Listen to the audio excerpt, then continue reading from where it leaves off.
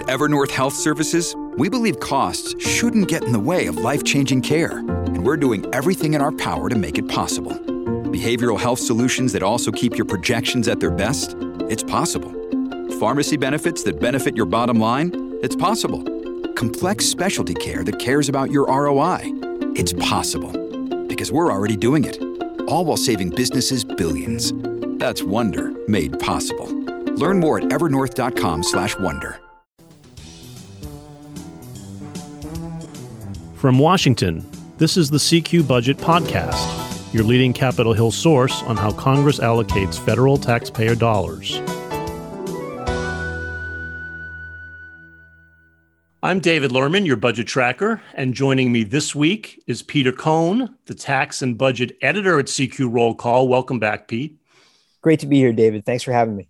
Glad to have you. And we now have the president's budget for the new year. So we want to talk about that a little and a lot to get to. But let's start with the budget because it was so eagerly awaited for so long. It came a little late, of course, but it's out now, $5.8 trillion for the coming fiscal year. Shaping up to be a lot like the fight we had last year, Pete, over defense and non-defense spending levels, it seems to me. Yeah, so let's just start with that 5.8 trillion figure, because that these giant numbers get thrown around a lot, and I think we ought to break down what that actually means. So Biden's not actually requesting $5.8 trillion from Congress, is he? Right. So what he's doing is he's saying this is how much we think the federal government is going to end up spending in the fiscal year that starts October 1st. What he's actually asking for from Congress is a sliver of that. And also that 5.8 trillion figure includes interest payments on the national debt. So that's something that Congress has no role in whatsoever. That's a factor of, Congress can affect that by how much money it ends up passing laws to increase spending by or cut taxes by. But interest payments on the debt are not something that Congress has any control over. So really, you're only talking about a sliver of that budget that's about 1.6 trillion. That's the piece that Congress will affect during the appropriations process this year. And there may be some extra emergencies that happen throughout the course of the year, supplemental spending bills for COVID-19 response efforts or the war in Ukraine, things like that. But generally, when you're talking about that 5.8 trillion, it's really only that 1.6 and change trillion that we're talking about that Congress is going to be dealing with during the appropriations process this year. Right, which shows how much entitlements like Social Security and Medicare and Medicaid really matter. That's the bulk of the budget. But you're right, it's the 1.6 trillion we're going to focus on because that's what Congress is going to be divvying it up in coming months. And it's that piece of the pie, Pete, that seems like it's going to be another partisan clash, just as we had last year, because Republicans are already up in arms here over Biden's request for defense spending versus non-defense spending. There's a big mismatch yet again. Yeah, the defense hawks are basically saying that given the situation we find ourselves in the global environment with some very rough neighborhoods and competitors like China who are really beefing up their military spending, and of course, Vladimir Putin's adventurism in Ukraine and elsewhere, that we really ought to have defense spending that's above the rate of inflation. Actually, they want 5% increase above inflation. Now, inflation is where it is today. It's, 6%, maybe closer to 5% if you back out food and energy costs. But we're looking at substantial inflation still. We haven't gotten to the point yet where inflation is calming down. That's obviously, you see that at the gas pump and all the Republican talking points leading up to the midterm elections. But in any case, for defense, it's an issue because the Pentagon can't buy as much stuff as they need. First of all, they got to pay their people, the military and civilian employees. That costs more money, especially now with inflation. And then the purchasing power is gone, basically. So even with the Biden budget's 4% increase for the military, their inflation estimates were written back in November. And even then, there was a question about whether or not 2.5% inflation in fiscal 2023 was going to end up being realistic. And today, from where we're sitting, it really doesn't look like it's going to be realistic. I mean, investors' expectations of inflation for the next 5 years are north of 3% right now. So we think it'll come down. I mean, most economists agreed inflation will come down in the next few years, but whether it gets down enough to make a 4% increase for the defense budget acceptable to Republicans, it certainly doesn't appear that way. So it looks like a replay of last year, where Biden came out with a 2%, less than 2% increase for defense and a 16% increase for non-defense. This year, he's come out with a 4% increase for defense and 14% increase for non-defense when you count all the bells and whistles that don't get included necessarily in what they call the base budget. So anyway, it was a fairly predictable response from the Republicans. But what they've said, and the Democrats too, the leadership of the committees, the appropriations committees, have said, let's figure this out early this time, instead of waiting until practically 5 months past the end of the fiscal year to figure out what those numbers are going to be.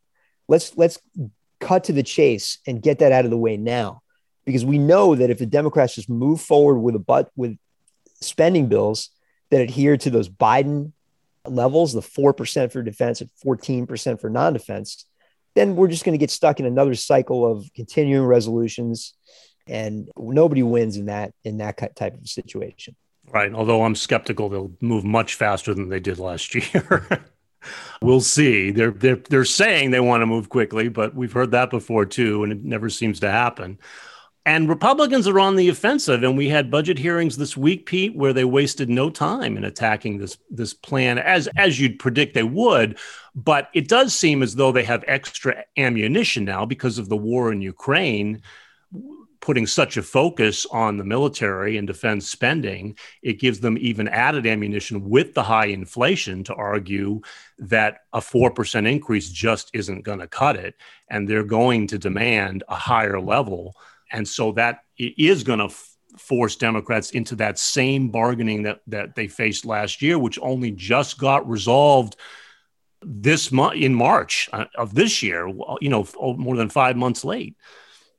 Yeah, it's not just Republicans. I mean, you got Democrats who are going to have a tough time winning re-election this November. Elaine Luria from Virginia. She's a Democrat who's got an extremely tight race coming up. Sure, her district, even before the redistricting occurred and the new lines were drawn for Virginia, the Republican governor of Virginia won handily in her district. And now with redistricting, Luria's district is even less friendly to her.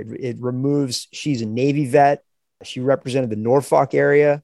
That's where she lives. That's being removed from her district. And so she came out after the budget was released and had just a blistering series of tweets on this.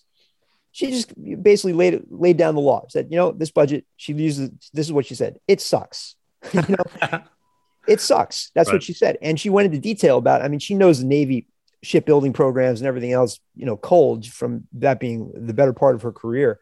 But that's just one symptom of what's going on here, which is the Democrats are looking at a potential wave coming at them in the midterms. And this budget is not helping in some quarters. Now, of course, Biden and the Democratic leadership have pressures coming from the other side of their caucus, which is from the left. And you've got progressives who are saying, forget about a 4% increase in the defense budget. We should have zero or maybe even a nominal cut from the previous year. So I think that's sort of becoming more of a minority within the Democratic caucus, but it's a powerful view. That's the leadership of the Congressional Progressive Caucus, top appropriators on the Democratic side, like Barbara Lee, who manages all the foreign aid accounts, and others on that committee. And Bernie Sanders, of course, in the Senate, who's been calling to cut the defense budget for years. So there's a sharp division within the Democratic caucus on this.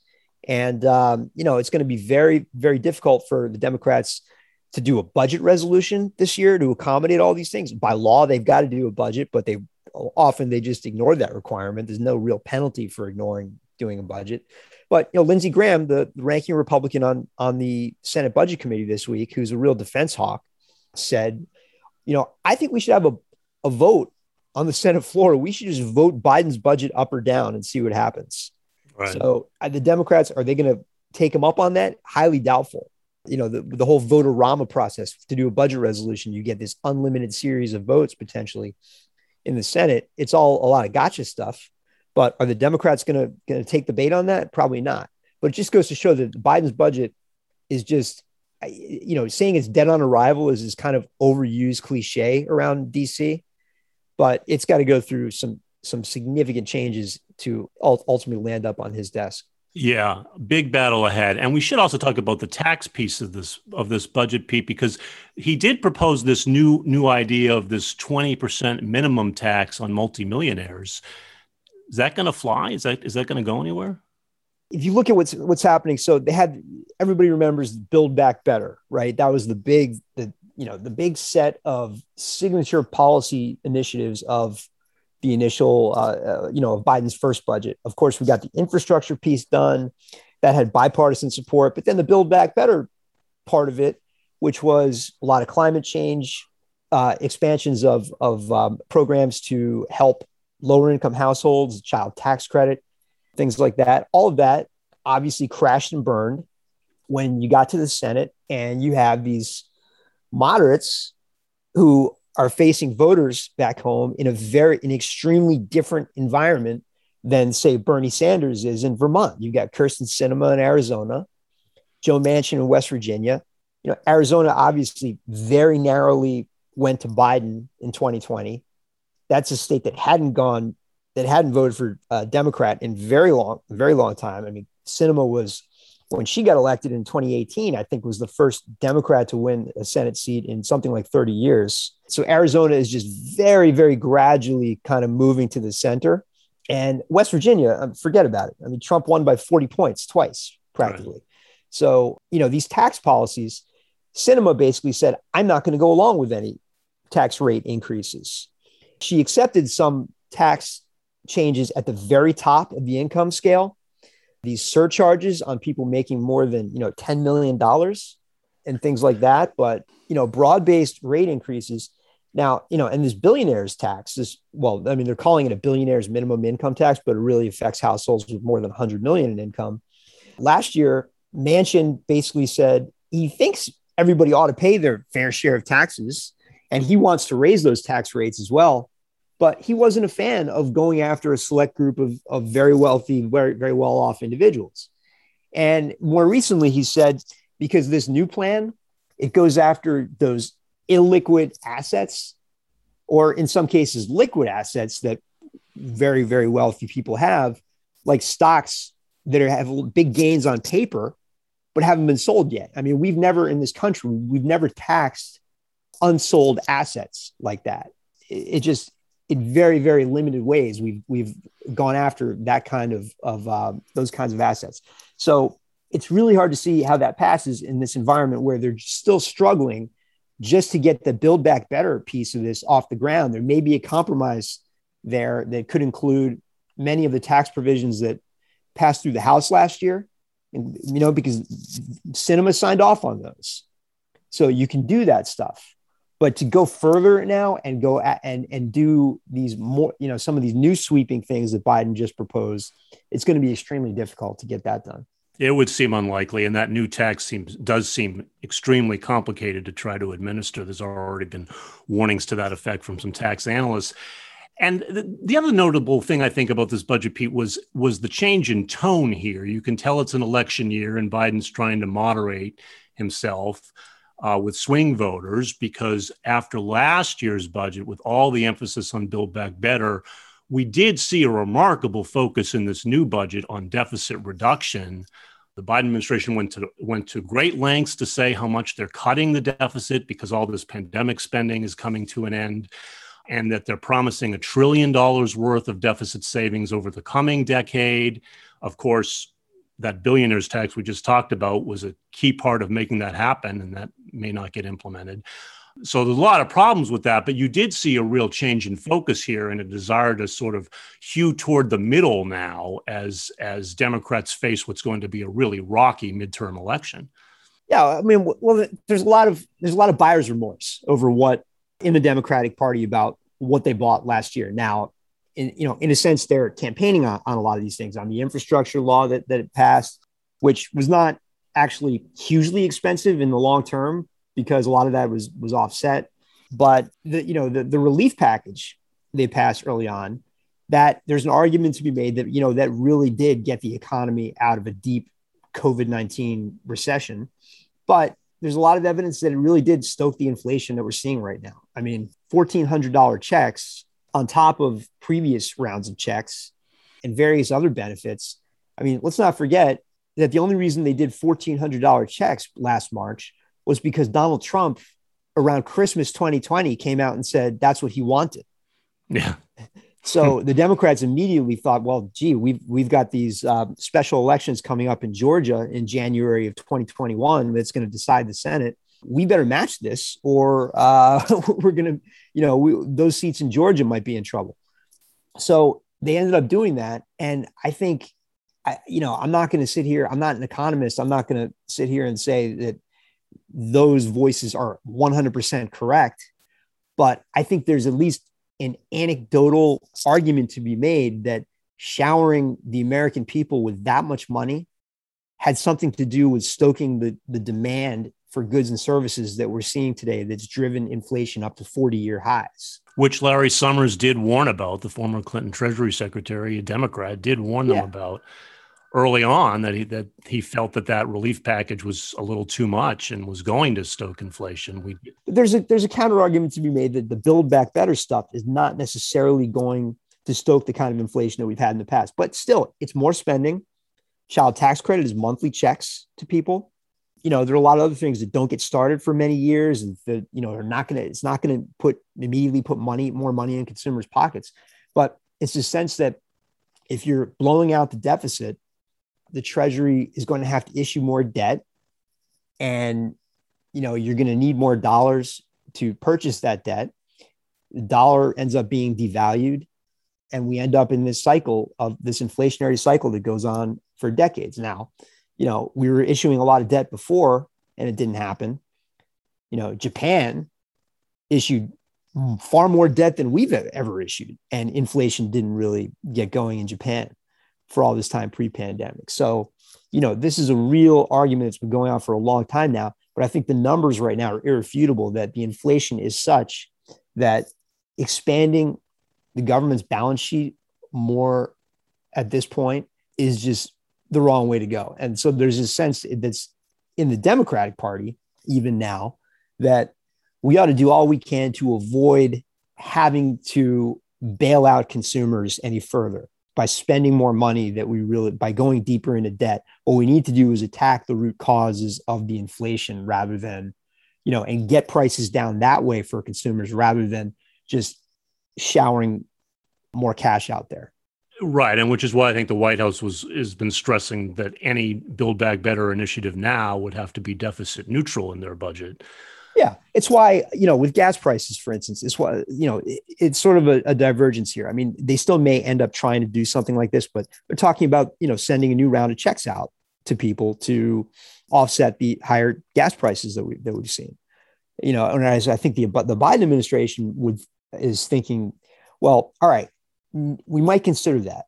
But in the meantime, we're going to go out and release 1 million barrels of oil a day from the Strategic Petroleum Reserve and try to lower prices that way. That's something we can do without sending out another several $100 billion worth of checks to people. So I think the administration recognizes, and centrist Democrats recognize, that let's try to do this another way than just spending more hundreds and hundreds of billions of dollars.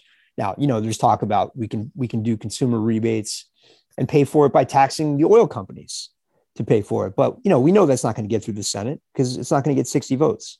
And Pete, we don't have much time left here, but speaking of spending a lot more money, we should note that Congress is now trying to negotiate a new pandemic aid package for vaccines, therapeutics, testing that they say is sorely needed. But they're having a tough time hashing out this deal with Republicans. It sounds like they're making progress. They're determined to offset all of this new spending with some savings. Does it look like it's shaping up to you? That's certainly the way it appeared yesterday. It looks like they're pretty close to do 10 billion. Maybe the global vaccination funds get whittled down to something much closer to $1 billion than the $5 billion the White House wanted. Looks like it's going to be less than half of what they wanted. Look at some, there'll be some groaning about it in the House, but it's got to get done before the recess at the end of next week. And so, we'll see. But I think the political pressure is pretty immense. I think even the Republicans generally want to do something, but, they want to make sure it's offset with these unspent funds. And, let's not forget, there was a deal a couple of weeks ago, $15.6 billion.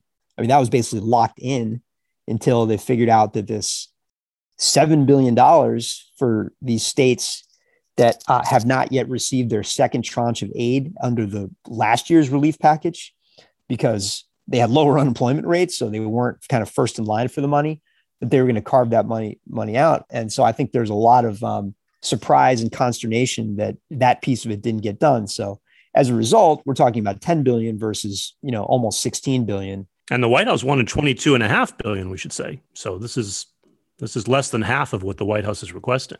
Yeah. So, you've got a combination of Republicans who say, all right, we've got a lot of unspent funds that are out there. And they, in fact, had a deal on that. And then there were some Democrats who said, well, we don't like taking away this little particular slice of the unspent funds. So that's why they're in the pickle they're in. And, with every passing day, it gets more difficult because somebody will write a story that says, well, so-and-so spent pandemic relief money on X, which doesn't look like it was for pandemic relief. It looks like it was for something that maybe they shouldn't have spent the money on. So every day we go without having this bill passed, it kind of gets harder. But, it certainly seems like there's the political will to do something. It may just be less than half of what the White House wanted initially. And maybe the White House can move some money around. They can use some emergency authorities, Defense Production Act, things like that, to get some more additional money out there that Congress doesn't end up appropriating. And then, of course, there's, there'll be other opportunities, other legislation that comes up down the road where they might be able to fill in some gaps. So we'll see if they get that done next week before their April break. And we will follow it all for you. But that's all the time we have for now. Thank you all again for listening. And we'll be back next week.